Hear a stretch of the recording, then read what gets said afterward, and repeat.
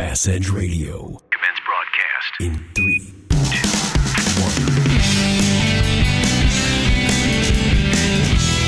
1. You're listening to The Edge.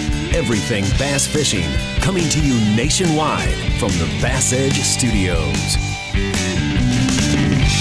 What's up, Bass Edge Nation? That's right, we're here, May 1 episode coming at you. As always, Kurt, glad to be back at the mic talking about fishing, but this is kind of the time of year that we need to be out there doing it. So I'm going to hold you to keeping on point today because we have time to be out on the water, and this is the time of year to do it. And I want to also point out before we dive off into the great show that you have lined out for us today, as always, MegaWare Keel Guard, makers of numerous products. We've talked about it many times. The first do-it-yourself keel protector. It's the original. In my book, it's the only one. They make the Flex Step. They have the Skate Guard. Be sure to log on to keelguard.com. Check out their entire lineup, or certainly go to bassedge.com. Their entire lineup of products you can purchase right there. Want to make sure that your boat is protected as we hit the water. Aaron, I've noticed MegaWare stepping up the pace on the Facebook page. Make sure, Bass Edge Nation, you go check out MegaWare's Facebook page. They're posting some pretty cool stuff and having some fun over there. So don't be left out. Join in. And talking about being left out, Aaron, I don't know if I want to go outside, man. I finished this tournament at Lake Cumberland over here in Kentucky in the middle of April, and I'm hanging out there for a few days, and it's snowing. What in the world is going on in a blizzard in Minnesota all at the same time? How about things out there in Missouri? It was the same way. I had to leave to do some business out in a much warmer place. That exact same week that you referenced, I think it was probably somewhere back around the 7th of April, kind of through that 14th. That was a rough week. I left St. Louis. It was 30 degrees at takeoff. I landed 7 days later back in St. Louis, and it was like 32 degrees. Snowflakes were flying, sleet going down. I wonder, is this going to have a major impact on what's to come leading into the summer, Kurt? I think it has to, Aaron. I mean, at the Cumberland event several weeks ago, fish were wanting to get up, trying to spawn, and then again, we had this cold front that come in right after the tournament, so that's going to set it back for the recreational anglers. Although the fish were biting, that's the great thing. You know, maybe this cool weather, keeping these temperatures in the mid-50s is keeping the bite going, just because it's like these fish are constantly pre-spawn. They just keep eating. But I think for the most part, you're exactly right. It's going to push things back a little bit, although the biological clock still ticks along in the bass behavioral world. So it's not like we're talking about it's going to kick way back. But certainly, even after that cold front, it's not like we've all of a sudden thrust into this latter part of April into some great spring-like summer weather. I mean, spring's hanging on, man, even though it's getting late in the year. So I say getting late in the year. It is late in the year when you're in South Texas.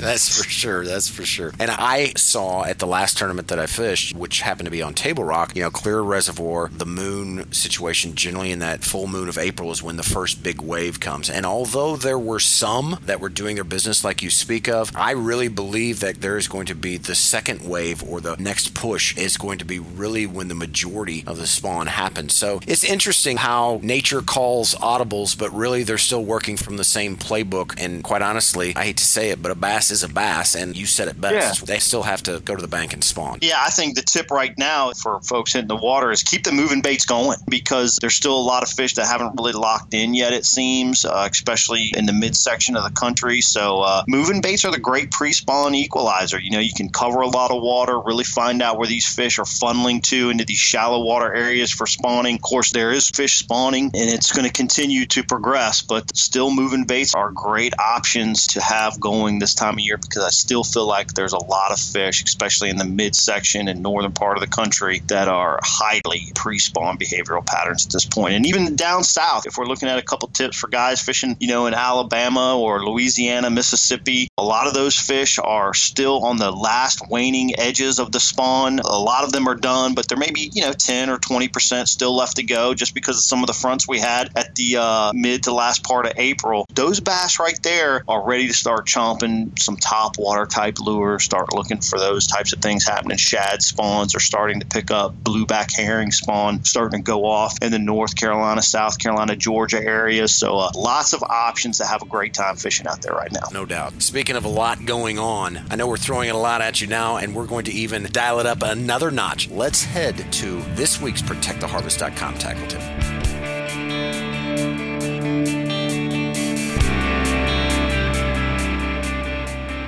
This week's ProtectTheHarvest.com tackle tip with Bass Edge host Kurt Dove. Guys and gals of Bass Edge Nation, I got to throw you a little tip here in this ProtectTheHarvest.com segment. And this really has to do with my experience just a week ago at Lake Cumberland. We had some dirty water situations, a lot of lures, and you hear a lot of people talk about being natural, mimicking the bait fish and being very natural to whatever the current forage is in a particular body of water or based on watercolor and those types of things. I got to say, every once in a while, you need to try to throw a different pitch.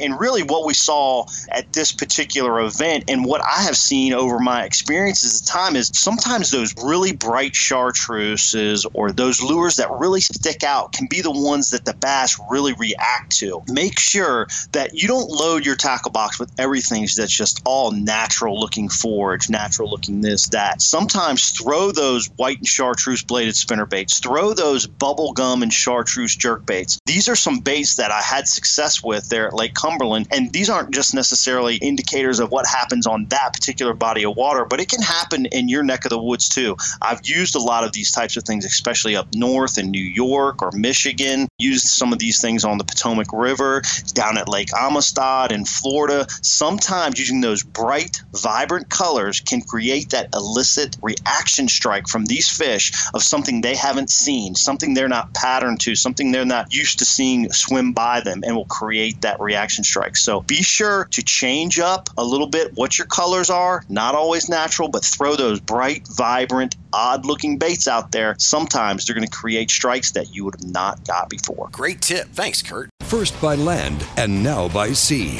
For years, Lucas Oil has been a staple in high-performance vehicles on both the road and track. Now, from the makers of Lucas Oil comes Lucas Marine products, specifically engineered for marine applications. Protect and lubricate your marine inboard, outboard, or high-performance boat with Lucas Marine Engine Oil or Lucas Synthetic-Based Oil. Learn more about the complete line of Lucas Oil and marine products. Visit lucasoil.com. Nitro Performance Bass Boats. Get pro-level performance with the Nitro Z18, the official boat of Major League Fishing. The Z18, with its nimble handling and versatility, sports many of the features in the larger boats in the line, like a Guardian Live Well, a heavily insulated cooler, dual 8-foot rod storage, and our smooth and fast NVT hull. Every Nitro boat is laid out to do one thing very well: catch fish. Enormous front decks, up to 45 square feet on the Z21, allow maximum mobility when battling unruly bass, and feature low-profile gunnels for ease of skipping, pitching, flipping, or landing fish. Nitro Performance Bass Boats, pure fishing machines.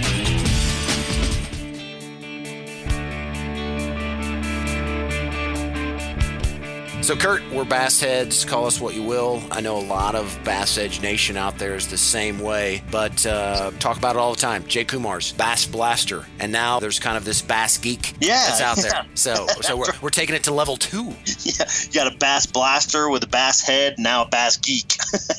Hey, make sure you sign up. Man, this is the greatest little informational tool. Jay Kumar's Bass Blaster. You can sign up for this Bass Blaster at bassgold.com. Let Jay know you are wanting to be a part of the Blaster and potentially the Bass Geek. I just got the email, Bass Geek 2. This was, a week or so ago, but man, when I was reading through this, I wanted to bring it up on the show. The estimated lifetime odds of an angler catching a 10-pounder by state. I think this is pretty cool, man. So, Aaron, for you over in Missouri, right, you have a 1% chance of catching a 10-pound bass in a lifetime of fishing. A lifetime of fishing is defined as 16 outings per year over the course of 60 years. You got a 1% chance of catching a 10-pounder. Yeah, that's not too good. That's not too good. It's not great. What you're telling me is I need to move. Well, if you want to catch a 10. So you can move to Texas down by me, and using the same same estimated lifetime odds of an angler catching a 10-pounder in Texas, an angler has a 33% chance of catching a 10-pounder. Again, that's 16 outings per year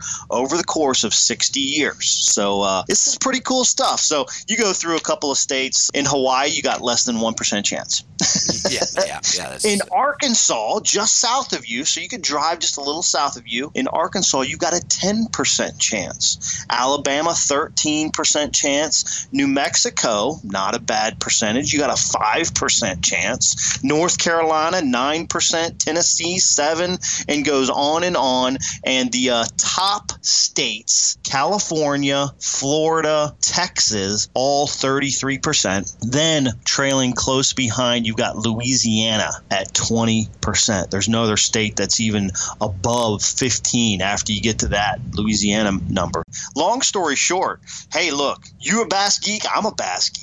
Make sure you sign up for Bass Blaster at bassgold.com, and Kumar will hook you up with the goodies. Man, it goes into all kinds of great stuff, talking about YouTubers and just information about advanced tactics. So it's a lot of fun, and man, I enjoy reading it. Oh, I love that stuff. And when you get into those statistics and you hear people talking about catching double-digit fish and those type of things, when you look at it, you realize what the odds are. Maybe we can be a little more gentle on ourselves when we're not catching those monster fish. But man, I sure did not think that there was that big of disparity between the states. It is, and I got to say this real quick. I've been in Texas for 10 years now. I have far exceeded the percentage as far as what the calculation is there of 16 outings per year for 60 years. I probably have been spending 125 to 170 days a year on the lakes in Texas over the last 8 years, and I've caught 2 913s, which most people would probably call a 10-pounder, and probably 10 fish over 9 pounds, but I'm still waiting for my wall hanger, dude. I tell people all the time, when I catch my 10-pounder, it's going to be a great day, but yet a financially sad day, because it's probably going to cost me $500 to $1,000 to create this amazing mount for this 10-pound plus bass.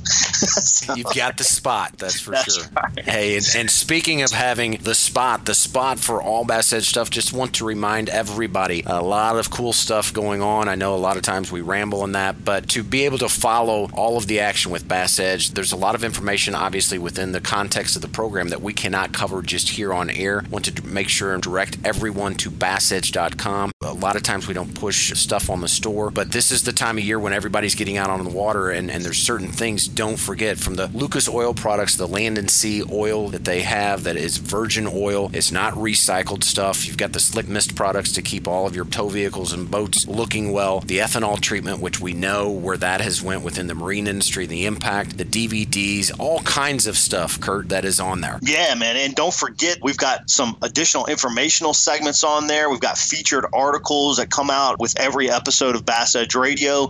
We've got featured videos that come out. Most of this stuff through our partnership with Source One.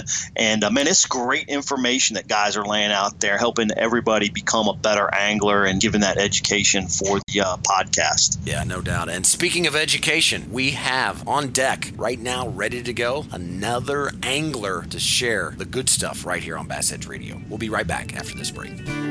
Hey, you got professional angler David Mullins. This is SLW Tour Pro Bradley Hallman. I'm professional angler John Cox. Bassmaster Elite Series angler Jason Baby, Cliff Crochet. This is Bass Elite Angler Chris Lane. This is Bass University Pro Pete Gluzek on Bass Edge Radio. We'll be right back. You know the importance of protecting your investments, so why use anything other than the toughest keel protector for your boat? Grinding sand, abrasive rocks, and concrete ramps are no match for our patented technology. KeelGuard keel protectors are made tough and made to stick. Their do-it-yourself installation takes less than an hour, providing the most dependable, most trusted keel protection for your boat, guaranteed for life. So give your boat the performance edge. Put on the protection the pros pick. KeelGuard keel protectors. Well, Bass Edge Nation, we are going straight up to Canada for this show. That's right. Our first Canadian guest here on Bass Edge Radio may be long overdue after the success from Canadian anglers, especially here the last several years on the FLW Tour. Great to have on the show FLW Tour Pro, Chris Johnson. Thanks for being with us today, Chris. Oh, no problem at all. I appreciate you guys giving me the time today. Well, certainly that time is earned because you've really started to make some waves in the FLW organization, and certainly a lot of times what we talk about here on Bass Edge Radio, Chris, is consistency, and your consistency has become very prevalent. How have you been able to take your Canadian fishing routes and really apply them so well in the southern U.S. waters? Well, there's a few things. Believe it or not, up north in Canada, everyone has this misconception all we catch is smallmouth, but really I grew up flipping and punching, doing milfoil, flipping reeds and stuff. So that's why I really like fishing grass lakes like Gunnersville or Okeechobee, Harris Chain. So that stuff's kind of been really easy to adapt to. The things that have been a little harder is the flooded reservoirs and stuff. And we don't fish largemouth without grass. So, and that's just doing your homework and being able to adapt and do different things. And it's paid off so far.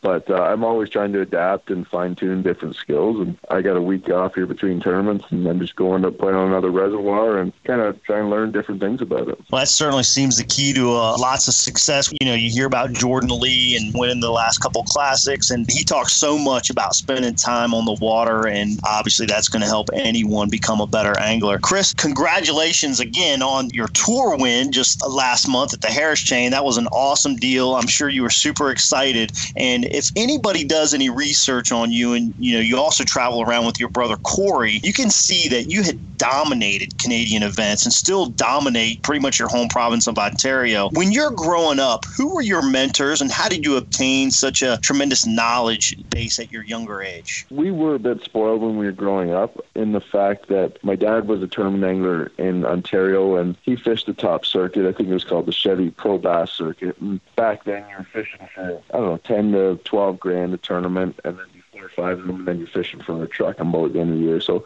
that was the big tournament scene in Canada. And there was a lot of good fishermen in it. Bob Azumi was one of the big names.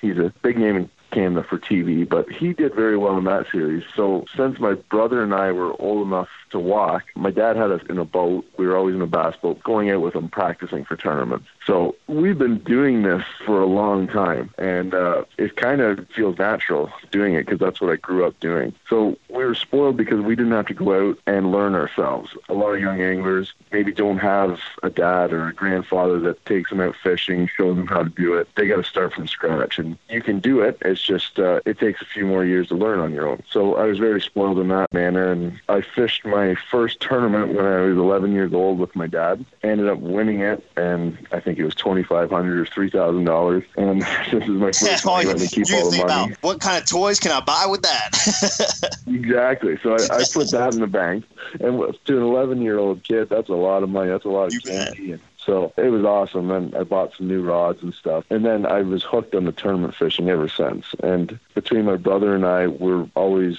very competitive people. We played a lot of sports growing up, hockey, lacrosse, baseball. So once you grew out of that, fishing is still something where you can have that competitiveness until you're 50, 60, 70 years old if you want to do it. So it's nice to still be able to do something competitive and keep that going through fishing. As I got a bit older, I think when I was 14 or 15, my dad kind of stepped back from the tournament fishing. He still loves fishing, but a lot of our tournaments are team tournaments. So my brother and I, who was 4 years older, we started fishing together. And we kind of fine-tuned some of the stuff my dad had shown us. And at that point, technology was changing with electronics, different baits and presentations, and we kind of fine-tuned that. We're trying to keep one step ahead of everyone back home. And to be honest, we really stepped our game up when we came down and started fishing the Costa Series. We learned quite a bit fishing down in the States that we've transferred back to Canada, and our fish probably haven't seen these techniques, and a lot of fishermen aren't doing it, and it really helped us pick up a lot of wins back home with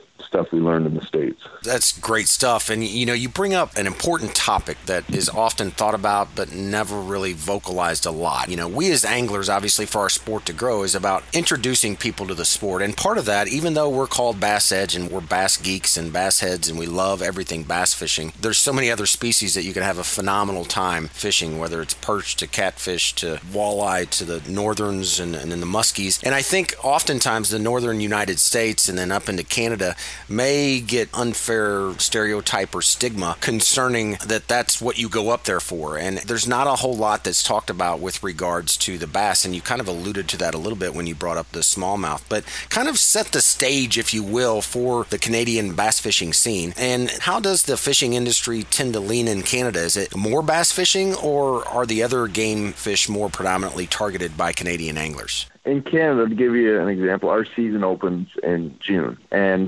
before that, our ice is going out right now as we speak. And at first ice out, crappie season, panfish season is open. So you're going to get a big push of anglers wanting to get out as soon as the ice goes out. And the only thing you can fish for is panfish and crappie. So you get a huge push of people getting on the water, going out with family, catching those fish. And then the second week of May, you get walleye opens. And you're going to get a bunch of anglers. Like, you go in my local lake, you'll get 200-300 boats out there for the opener. It's like that for a couple months. And so everyone gets their fix of each season. And then bass season comes along. And in kind of southern Ontario, I feel like most people switch to targeting bass, but there's still a lot of people that like to go into resorts and fly-in destinations. They're a little more remote, and that's where you're getting a lot of northern pike, the walleye fishing. So there's still a lot of that, but on the more popular lakes, just like down south, I feel like most of the anglers switch to bass when it's open. So it's pretty obvious you and your brother and your dad, which I think is a great story, as far as your father and the way he brought you guys up and basically had daddy daycare in the bass boat. That is freaking awesome. Yeah. That was his way of getting us out of my mom's hair, I think. Exactly. She's like, take the kids out. No problem. We're going fishing. Come on, boys. Yeah, I can think of one time, I don't think she was too impressed when we ran into trouble on the middle of Lake Erie. And we were out in 5-6 footers, and it was pitch black. And my dad's got his 2 kids. We're not back to shore yet. Ran into motor problems, so we had to go across the lake. So that was one of the times she wasn't too impressed. I can remember that one. But other than that, it's pretty good. That's a great story. Were you and Corey freaking out, or I'm sure your dad's there trying to relax kids? It's okay. And are you guys to be honest, we weren't freaking out because we're in a boat, we're safe, like it's floating. But probably more so my dad's freaking out what he's going to get into trouble with once he gets back to shore. Because at this point, there's no electronics. He's going by lights on the shore. Oh, man, that's amazing. It's funny to think about, that's a great point. You think about 15, 20, 25 years ago. I mean, the technology that we're all privy to today, I mean, it wasn't even close. And that's exactly what it was. It was lights and lining this up or that up. And when you got into trouble, you get into some trouble real quick. And you had to be very aware of your surroundings. And it was more about being a good outdoorsman in those days. Whereas now it seems like being more technology savvy gets you a lot farther than even worrying about being an outdoorsman. So that's kind of exactly. And for example, they used to fish. My dad and his partner used to fish on Lake Ontario quite a bit, and they would use a compass and a map to get across the lake. And most people don't even know how to read a compass and a map anymore. You just look at your GPS, turn it on. And to give you another story, they had there's 2 smokestacks on the Canadian side, which you can usually see from a long ways away. When you're in the middle of the lake, that gives you your bearings. You head back. Well, fog rolled in the middle of the day, and you can't see shore. Oh, no. So, little things like that, if you don't know how to read a map or a compass, we lost some of that stuff, but we make up for our electronics, I guess, today. Yeah, exactly. Talking about, Aaron brought up that question about, different species, and obviously in the southern U.S. and all over the U.S., you've got a lot of us guys that are just nuts. All we want to do is catch a bass, and we don't put much of thought or time or effort into other kinds of species. Is that the same way in Canadian fishing scene? Do you have people that are just concentrated on bass fishing, and no matter what time of year it is or when it is, all they can think about is how to catch the next bass? There is those guys, but the big difference in Canada is we have the season, so they can't get out and actually target them until the second week of June. So a lot of those guys want to get on the water, so they'll be going out panfish fishing or walleye fishing. Gotcha. And we actually used to have a lot of walleye tournaments, and before we were coming to the States, we would fish a lot of walleye tournaments, and still a lot of fun, but the rules and regulations have changed with slot size and stuff, so there's not as many of those tournaments. But now we just as soon as the ice goes out for myself and my brother and my dad, that's our opportunity to get to take people out fishing and take some of our friends out, go crappie fishing, catch 50 to 100 fish, and have a little fish fry and maybe a couple beers. And that's our time to kind of hang out with friends with easy fishing. Right. And same with the walleye. So, yeah, we have a lot of hardcore bass anglers, but they're going to be fishing other species to take the edge off until bass open. Gotcha. Now, when bass opens, it sounds like, you're fishing for trucks and boats and $10,000, you said. It sounds like there's some pretty big bass fishing tournaments on the other side of the border up there. Of course, a lot of us know about the Canadian Open and some of the really large, kind of prestigious events that go on up there. But it sounds like even in just the local circuits, there's some good money to be fished for up in Canada. You're exactly right. And there's probably 4 or 5 series in kind of southern Ontario. Gussy's a whole different ball game. He's 24 hours away in northwestern Ontario. But in my area, there's 4 or 5 tournament series, and every weekend from June 2nd to the end of September, I can fish a tournament on a Saturday for $4 or $5 grand and a Sunday for $4 or $5 grand. And they're all within an hour drive of my house. So, yeah, you could say we got a lot of serious tournament anglers, and it's more condensed because we don't have a long season like you do in the southern states. But there's guys that want to pay $300-400 every day to go out and compete, and it's been very good to us. Yeah. And that's kind of what got my brother and I fishing in the States is we were doing very well in these tournaments and kind of put our money away. And just like a lot of guys, we paid out of our own pockets when we wanted to start fishing the tour. We didn't have a big title sponsor to pay our entry fees, and it worked out very well for us. That's awesome. Let's talk real quick about some seasonal tactics before we go to our first break. You talked about ice out starting in Ontario. They had a blizzard in Minnesota, a week ago. So southern Ontario's it's south. Honestly, you're talking about just the same as New York or Michigan, Minnesota, or even Vermont, New Hampshire. Those kinds of geographic areas are right on the same plane as your location there in Ontario. So what kind of techniques do you like to use this time of year when you're starting to see that transition into ice out as far as catching bass? I know you can't really target bass this time of year, but if you were going to that section of the U.S., how would you like to target the fish during this time of year? Well, it's very similar to down here when it's really cold. You can't beat a jerkbait. It's one of the first baits the largemouth are going to bite when ice goes out. Get around some rocks, some bluffs, throw a jerkbait. For example, we go to Sturgeon Bay, Wisconsin we've probably gone the last 5 years, but we haven't been able to the last 2 because of the tour schedule. But that's one place you can fish basically as soon as ice goes out. And you're fishing for smallmouth. They'll move quite a bit with the wind. You get the wind blowing in a pocket. It pushes some warmer water in. You can go in there and throw a jerkbait or fish something very slow like a tube on the bottom, hardly move it, and you're going to get bites. But definitely slowing your presentation down is a huge thing. Lake Erie's open as soon as the ice goes out. You're going to be catching big smallmouth, and one of the biggest things is a jig and spoon to catch them out in that deep water or a vibrating jig. Cool, jig and spoon. That's not something we hear a whole lot about here at Bass Edge. Obviously, they use it down south, and Watson has showed us a lot on MLF that it can be very productive around docks and things like that in Ozark lakes and big, deep, clear water impoundments. What are you looking for when you're early season trying to utilize that technique? What kind of leads you to that technique? What kind of pattern do you see develop when you're out there fishing? You're fishing deep water for us, maybe 30, 40 feet, or you could do it in 20. You're finding those fish where you're in their wintering holes still. They haven't left. The water's still cold, but the water's just starting to warm up. They're getting a little more aggressive.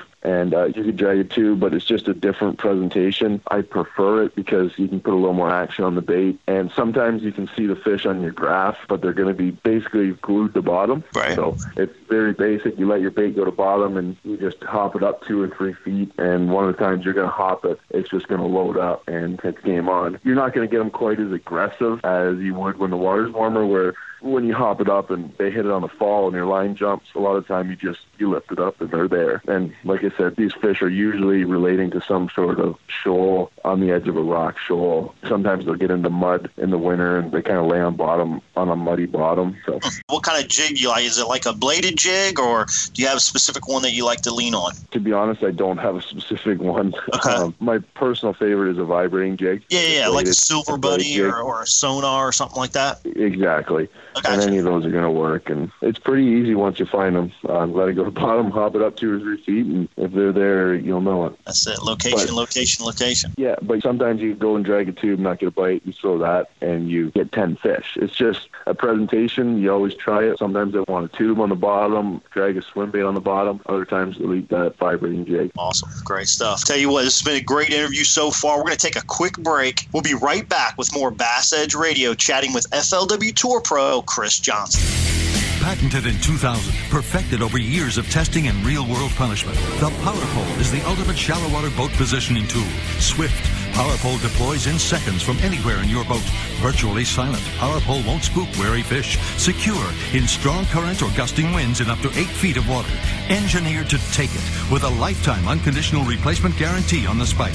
PowerPole. Swift. Silent. Secure. Visit PowerPole.com to find a dealer near you. Bass Edge Radio, brought to you in part by Mercury Motors, returns with FLW Tour angler Chris Johnston in the Lucas Oil Angler Spotlight. That's right, Lucas Oil, high-performance marine products from real oils to 2-cycle outboard oil that surpasses all manufacturers' requirements. Be sure to visit the BassEdge.com store for all of your Lucas products. It works. Chris, you seem to be a very versatile angler in your techniques. You know, we all love to read how guys did well in tournaments. When you see your top 10 finishes, either in the Costa or FLW Tour events, it seems like you can be all over the map, whether it's drop shotting or throwing a bladed jig or flipping and pitching. How do you like to start targeting bass in Canada when the fish have finished spawning, when that season really kind of gets going and water temps are starting to creep into the high 60s? There's a couple different scenarios. Where I live, there's a lot of grass fishing. So if I'm around one of my local lakes and not a Great Lake, my number one bait is going to be flipping a jig. And they're going to get out in the milfoil. And to be honest, when I was growing up, it was probably my least favorite technique because I'd be practicing with my dad and we'd go flip for 4 hours and hardly get any bass. I'm like, this is boring. Let's go fish some docks or something. But in years of practice and patience, when I started to fish tournaments, I realized that flipping is probably the way to win tournaments because, yeah, you go for 4 hours, but then you find one clump of weeds that has got a group of fish in them. Those big females, they've gone in, they've spawned, they've done their thing, and they're back out. They're eating bluegills on the main weed edges. And you usually find like a little point in the weeds, and those are where you're going to be winning tournaments. So my main technique is a black and blue jig with a little chunk trailer on it. That's what I'm going to be looking for in my local lake, and the smallmouth will get in it too, actually. If you find the milfoil in a little shallower water that has a rock bottom or has boulders mixed in, you're going to get smallmouth with this technique too. And you're using a heavy 7.5 flipping rod, 65-pound braid. It's a lot of fun. Yeah, I can imagine. That's no fun, right? You're just jacking on them. Especially when you set into like a 5 or 6 pound smallie and you set in and the first thing it's doing is coming right out of the water. And it's usually a little bit of a mess because there's only 10 feet of line off the end of your rods. This thing's going bananas around the boat. So it's fun. And then to give you another example, when I go to a Great Lake or Lake Simcoe, which is probably the best smallmouth fishery in the world, when they spawn, they actually stay in shallow in 5 to 10 feet of water, and the lakes are crystal clear. And the warmer the water gets, they'll actually move shallower, and they'll start bunning crayfish out of the rocks, and they'll be eating all these gobies. And they like the warmer water, so you'll actually see them on a calmer day. They'll suspend just below the surface in 10 feet of water.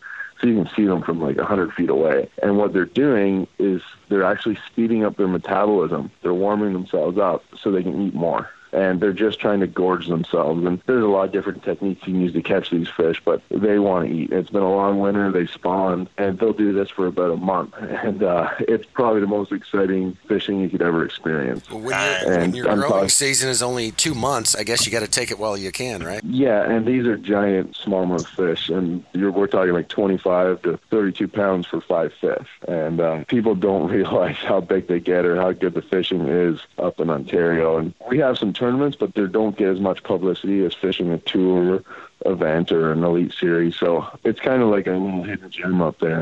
Have you talked to Bill Taylor? Yeah, and they want to go. Get a tour event going up there? The money's there. The towns actually will support them, but the problem is the cross-border with passports and insurance, they couldn't go. So you guys down south will have to come fish a Canadian event if you want to experience this fishing. That's right. Several years ago, we used to always hear about Simcoe, Simcoe and these giant smallmouth bags. And you're right. You don't hear about how great the largemouth fishing is up there. So that's awesome to hear in this Bass Edge episode. But at the same time, is Simcoe still rocking, throwing out 30-pound bags of smallmouth? Yeah, it's silly. Like, for example, I fished the Canadian Open, has kind of moved lakes, used to be on Lake Ontario. The last 3 years it's been on Simcoe. And if you don't have 25 to 30 pounds, you're probably not in the top 5. Wow. Jeez. That's awesome. And I weighed just under 30. And don't forget, these fish just spawned, and they're feeding up. So they're not at their max potential weight. And I weighed 29 something for 5, and that's by myself. If you go 2 weeks later, I guarantee you could beat 31, 32 pounds for your best 5. But to be honest, we only have one tournament there a year right now, so it doesn't even really get any pressure. If someone wanted to go vacation up there anytime in July, all you have to do is go in 12 feet of water or less, look for them, you'll see them, and it's a ball. I'm on my way. Yeah. Hey, Chris, quickly, I want to jump back to something that you brought up in your explanation, and that is fishing around submergent vegetation or rocks in the spring, is obviously, as you mentioned, a very popular technique up north. And, while that water is warming, how do your techniques vary from one cover to the other? And then also, kind of following up to that, do weather conditions kind of dictate which cover might be better to target on a particular day on the water? Yeah, it does. My favorite way to fish basically any time of the year up north is calm weather, hot and sunny, because it positions the fish right where they should be. I mentioned earlier that we have some like cane, and we'll get some mats blown in it or mats blown into the shore. When it's hot and sunny, those fish are going to be under that vegetation, or they're going to be out in that 10, 12 feet in the weed clumps. They don't normally roam too much, but the shallower fish, they'll roam. And I'm sure, I know it's the same down here, is they don't necessarily cling to the docks when there's no sun. As soon as the sun's out, they go under, they get into shape, they feel protected. When it's sunny, I like it more because it's more dialed in. You can call your shots where you're going to get a fish. And same techniques, you're flipping a jig, you might be punching a mat. We use a lot of heavy line.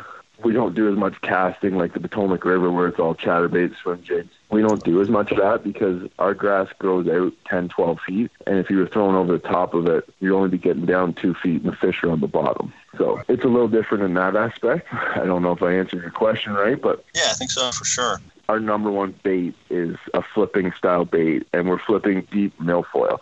Champlain has a lot of it. I think Guntersville gets some, but our milfoil is almost up to the surface in the end of June. So when it's overcast, they'll still be in that milfoil. That's where they're living for the summer. So, what kind of weather conditions would dictate whether you went to rock or milfoil? Are you trying to find a combination of both? Is always maybe the best scenario, but is there a particular weather condition that'll lead you one way or the other? So the weather conditions, they don't really matter for that deep milfoil. They're there. They're not going to leave.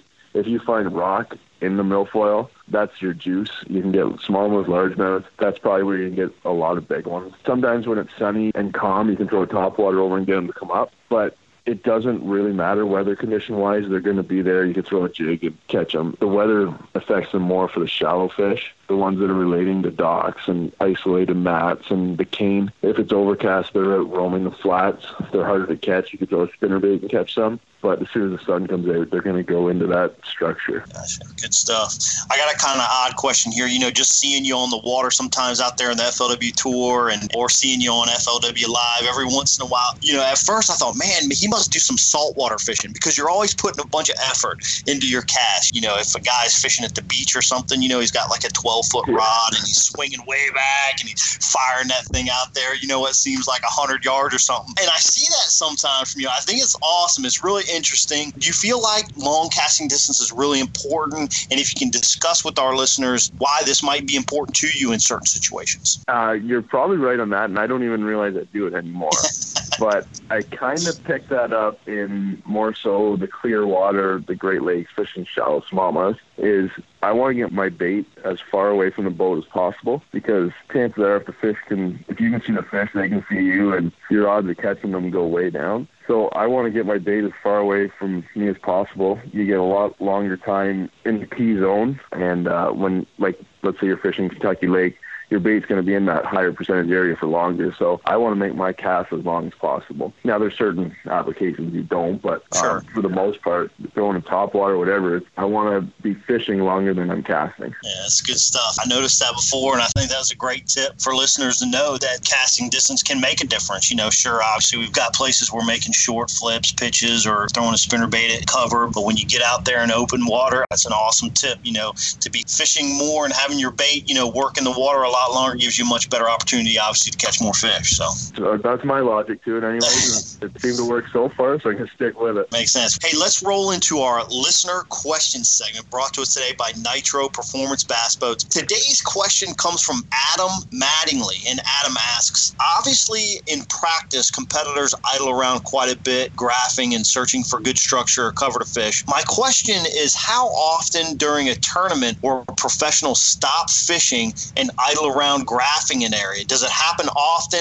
What scenarios might bring them to do that? He has a very difficult time bringing himself to do that during an event because he feels like he's wasting too much time and not fishing. Chris, what's your take on it? That's a tough one. It does happen in tournaments, but it doesn't happen that often. It really depends on the lake. For example, just fish Cumberland, and I would never idle around during a tournament. It's a shallow fishery, so you're not doing that. You get to a Kentucky lake, you're going to do it a lot more where the fish are out on offshore structure, and it comes into a combination of you have to do it during practice. You have to know what you're doing. The easiest way to do it is if you have a decent practice, you get that 15 to 20 pounds, you get a decent bag, you can slow down and look at your map, be like, this place might have some fish, and you kind of idle over it. You give yourself 5 minutes to look for that next hot spot for day 2 or something, or you want to upgrade a fish. You can slow down and have more patience doing that. It's a lot harder to do when you have 9 pounds on a one-day tournament and you don't have a lot of confidence in it. So if you didn't have a good practice, you don't really have a choice if you know the fish are offshore. If you got 10 pounds in the well, you got to find that honey hole, and you might not find it, but if you do, then you feel like a hero for idling around during a tournament. It's a tough one. I'm not sure if I answered that right, or... I think you hit the nail on the head because, like you said, if you have 9 pounds and you're in a tournament situation, or even if you're just out fun fishing, we always want to try and improve what we have, and sometimes you just got to step away from the action and create a pause and go and try and find something or create something new. And, sometimes you can do that much more efficiently with your electronics, like you speak of, versus with a rod and reel in your hand trying to pick an area apart. And that's where it really helps, too, if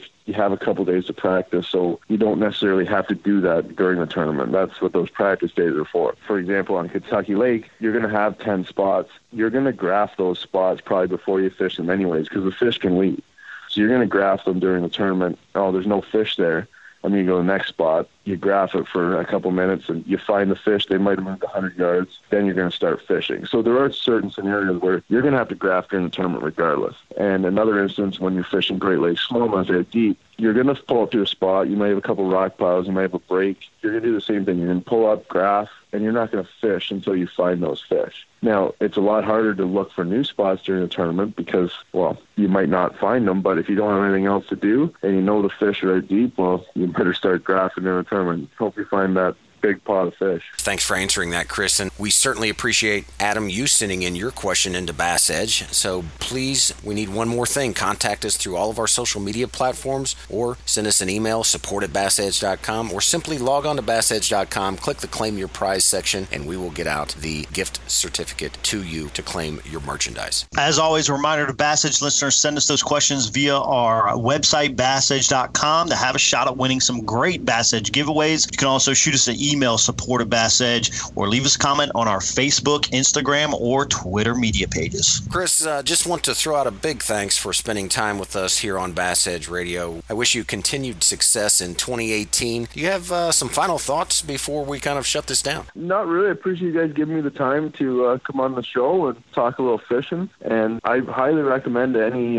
southern anglers, when it's getting too hot down south, maybe go up north and try your luck. And like I said, we got some of the best resources in the world, I think, for largemouth and smallmouth. So you cross that border, and it doesn't take much to go on the internet and maybe Google some of the top fishing destinations in Ontario, and I think you'll really be impressed with what we have up there. Yeah, man, I'm on my way. I might see you there later on this summer, but I got to send you off with our little Bass Edge segment. 4 last questions for you. You ready for this? Sure. All right, we are in the NHL and NBA playoff season. Which do you prefer? Oh, that's an easy one. Come on. I'm Canadian hockey. What's the last picture you took with your cell phone? Let me just go through my photos and look. A friend of mine's pregnant right now, and I thought it'd be funny last night. I was bored. I found a picture and said, during labor, the pain is so great that a woman can almost imagine what a man feels like when his fish gets away. The guy losing his fish. It got me in a little heated water, but that was funny. That is funny. I like it. All right. Okay, so if you can live on any lake you fished in the U.S., which one would you choose? Oof, that's a tough one. I fished some good fisheries, but I really love the way Lake Okeechobee fishes. I love flipping and pitching, so I'm going with Okeechobee. Okeechobee, and it's warm all year, right? That's a good choice. Okay, your favorite fishing season, spring, summer, or fall? Spring. I like it when the leaves are getting green, the turkeys are gobbling, and the fish are pulling up the spawn. Man, this has been an awesome interview. I know that Bass Edge Nation has really gotten to know Chris Johnson today, an awesome Canadian angler, and your brother Corey also making some noise out there on the FLW Tour. And man, it's been just great getting to know you a little bit better. I appreciate you being on Bass Edge Radio. All right, I appreciate that, guys. All righty, take care. Good luck the rest of the year. Patented in 2000, perfected over years of testing and real-world punishment, the Power Pole is the ultimate shallow water boat positioning tool. Swift. Power Pole deploys in seconds from anywhere in your boat. Virtually silent, Power Pole won't spook wary fish. Secure in strong current or gusting winds in up to 8 feet of water. Engineered to take it with a lifetime unconditional replacement guarantee on the spike. Power Pole. Swift. Silent. Secure. Visit PowerPole.com to find a dealer near you. You know the importance of protecting your investments, so why use anything other than the toughest keel protector for your boat? Grinding sand, abrasive rocks, and concrete ramps are no match for our patented technology. Keel Guard keel protectors are made tough and made to stick. Their do-it-yourself installation takes less than an hour, providing the most dependable, most trusted keel protection for your boat, guaranteed for life. So give your boat the performance edge. Put on the protection the pros pick. Keel Guard keel protectors. Going a little bit outside of the box, but also outside of the U.S., Kurt, with that angler. Very, very informative. Yeah, obviously Chris has a lot of experience in the U.S. over the last several years and brought lots of experience from Canada. You know, it's great to hear his dad getting him and his brother Corey into fishing at a young age. And I think, you know, you see a lot of the success that people have catching fish consistently. And that's because they spent a lot of time on the water. They do a lot of research. And when they hit the water, they know things to look for. They understand what to look for. And that's why Bass Edge is such an important resource, because we don't always have all this time to be out fishing. So we can lean on these anglers that have a lot of time. The weekend anglers can listen to Bass Edge, kind of absorb what's going on in the world of fishing and take that and try to apply it in the limited time that they have on the water to hopefully be more successful. Yeah, no doubt. And it's not just listening to Bass Edge. I just want to remind everybody to stay up to speed with everything Bass Edge through the social media platforms, the great giveaways that's provided absolutely free. Just by being a part of the Bass Edge community, you can be eligible to win some of that great stuff. And we're not talking about, you know, $2 baits that you never throw. We're talking about $150, $200 items that you can put into your possession by simply just being a part of everything Bass Edge. And certainly want to encourage everybody to follow us to BassEdge.com, where we have the articles, the videos, the Bass Edge store packed full of Lucas product, MegaWare, Keel Guard, the videos, the DVDs, all of that stuff. Dr. J. McNamara's book, Psychology of Exceptional Fishing, all of that stuff. But you know what? We've done enough talking. It's time for you and I to get go back. Fishing. Absolutely. Shut up, Martin. It's time. Let's close it down. So for Kurt Dove, I am Aaron Martin. We wish you the best 2 weeks. Coming up May 15th, another episode number 280. So long, everybody.